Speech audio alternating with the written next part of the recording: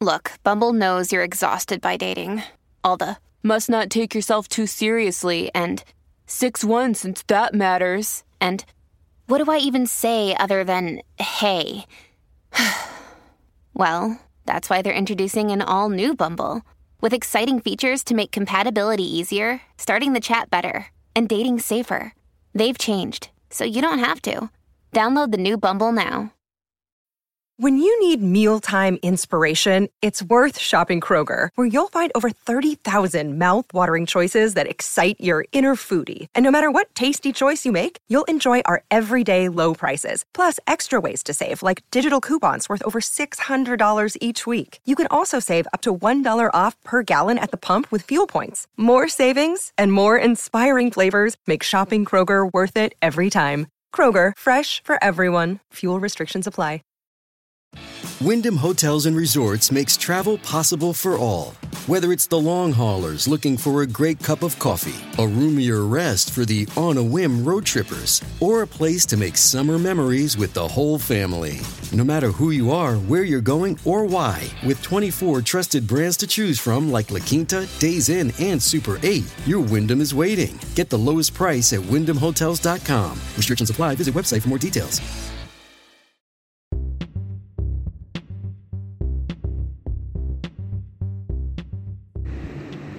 Welcome to the Celebrity Tea Lounge. Tonight, guys,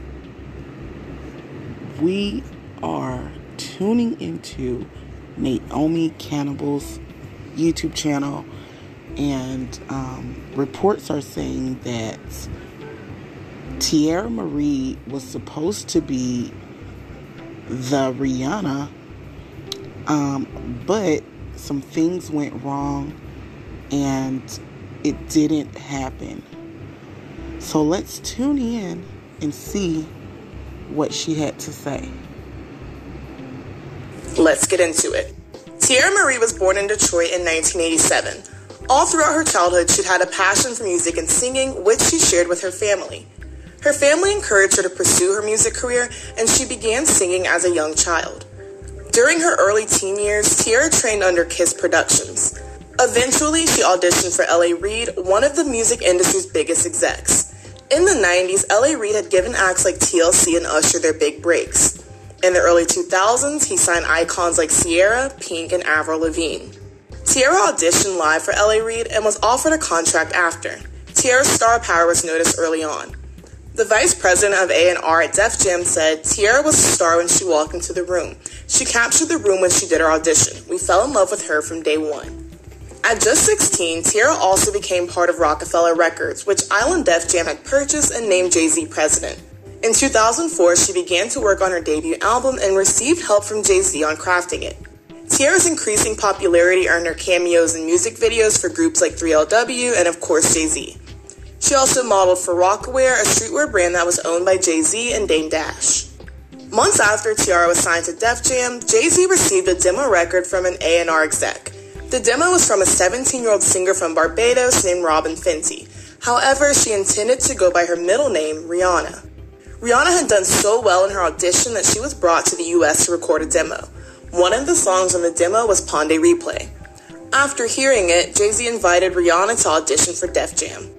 L.A. Reid recalls the day that Jay-Z introduced him to Rihanna, saying, "We went back to his office and he introduced me. She was a startlingly beautiful 17-year-old girl from Barbados. She opened her audition with the Beyonce song Singing, but the whole time she was piercing me with those laser eyes. I saw her determination, her commitment. I saw someone who was going to be a big star someday. My head was spinning. She sang another song, Pon de Replay. That would become her first hit." LA said he made sure Rihanna didn't leave the building without being signed to Def Jam. In the spring of 2005, she officially released Pon de Replay. The dancehall track had pop and reggae influences, and the entire world was now fascinated with the beautiful young singer from a small island in the Caribbean. Pon de Replay hit number 1 on the Billboard Dance Club Songs chart and went number 2 on the Hot 100. The song has since gone platinum and was even the focus of Rihanna's cameo in Bring It On, All or Nothing. Despite Rihanna's success, Teairra Mari still had most of Def Jam's attention and support. She was still respected by Def Jam and Roc-A-Fella and was even nicknamed the Princess of Roc-A-Fella. L.A. Reid said that back then, they'd put more time and effort into Teairra. This was because he believed it was Tiara who would be the breakout star over Rihanna. He believed this to the point where he didn't even have a hand in Rihanna's debut album and left it up to Jay-Z and A&R. In August 2005, Tiara released her debut album, Rockefeller Records Presents Tiara Marie. It reached number 5 on Billboard 200 and peaked at number 2 on the R&B hip-hop charts. It sold nearly 70,000 copies in its first week. Make Her Feel Good, the lead single, peaked at number 35 on the Hot 100 and number 9 on the R&B charts. Her next single, No Daddy, played for 16 weeks on TRL. A few weeks later, Rihanna released her debut album, Music of the Sun. Pon de Replay was still charting, and it was pushing Rihanna into household name status.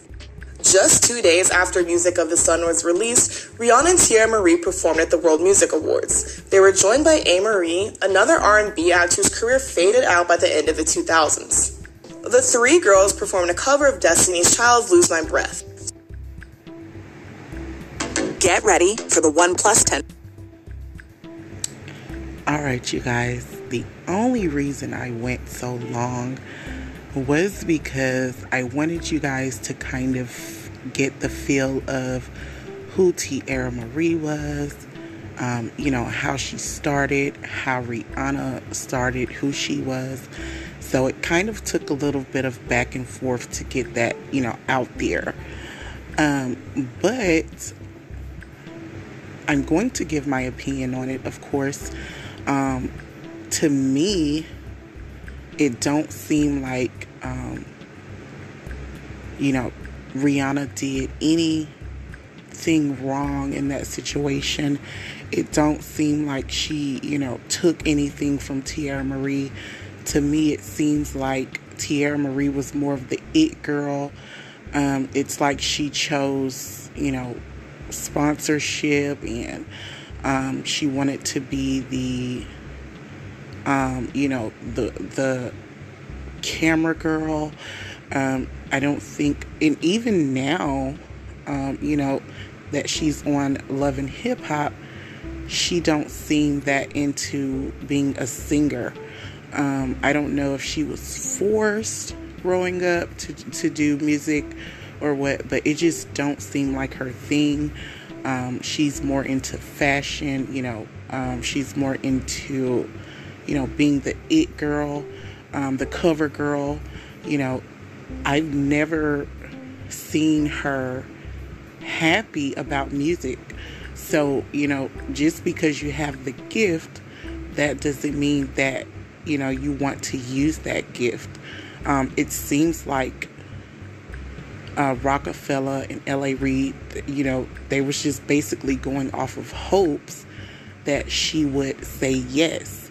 But, maybe they seen something in her that she didn't see, because, as you could see, she never, took that first step. Maybe she didn't want to be the face of the company, you just never know, why she didn't move forward. When it comes to Rihanna, Rihanna is amazing. She's, she's so blessed to be able to come from where she came from. When she got here, I remember seeing a picture. The first picture I ever seen of Rihanna, she had dirt all over her. Her hair was a mess. She didn't look like the Rihanna that she is now. Coming from where she came from, that's normal. But, she's definitely came a long way. She have a beautiful voice, so she deserves everything that she has. And like I said, I don't see any competition there. Some people think differently and, make things seem a little bit more than what it is. But shout out to Naomi Cannibal. You guys make sure you go and subscribe to her YouTube channel. Shout out to her for bringing that report, because it's hard to get full reports like that. So definitely shout out to her. But yeah, I don't see any competition there, you guys. I don't see that Rihanna, took anything from her. Basically they wanted Tiara to be, the face of the company, but she chose to be behind the scenes. She chose to be the cover girl. She chose to be, the red carpet girl. While Rihanna, on the other hand, she didn't mind being the face. She didn't mind, that was her big shot, her big chance, and she took it. So shout out to them both. They're both amazing, beautiful, and awesome. So thank you guys for tuning in. You guys can follow me at anchor.fm/Madam Bree. Click support. You also can stream me at Spotify, Apple Podcasts, and Google Podcasts. And when you get there, don't forget to click subscribe. And as always, thank you guys for listening to the Celebrity Tea Lounge.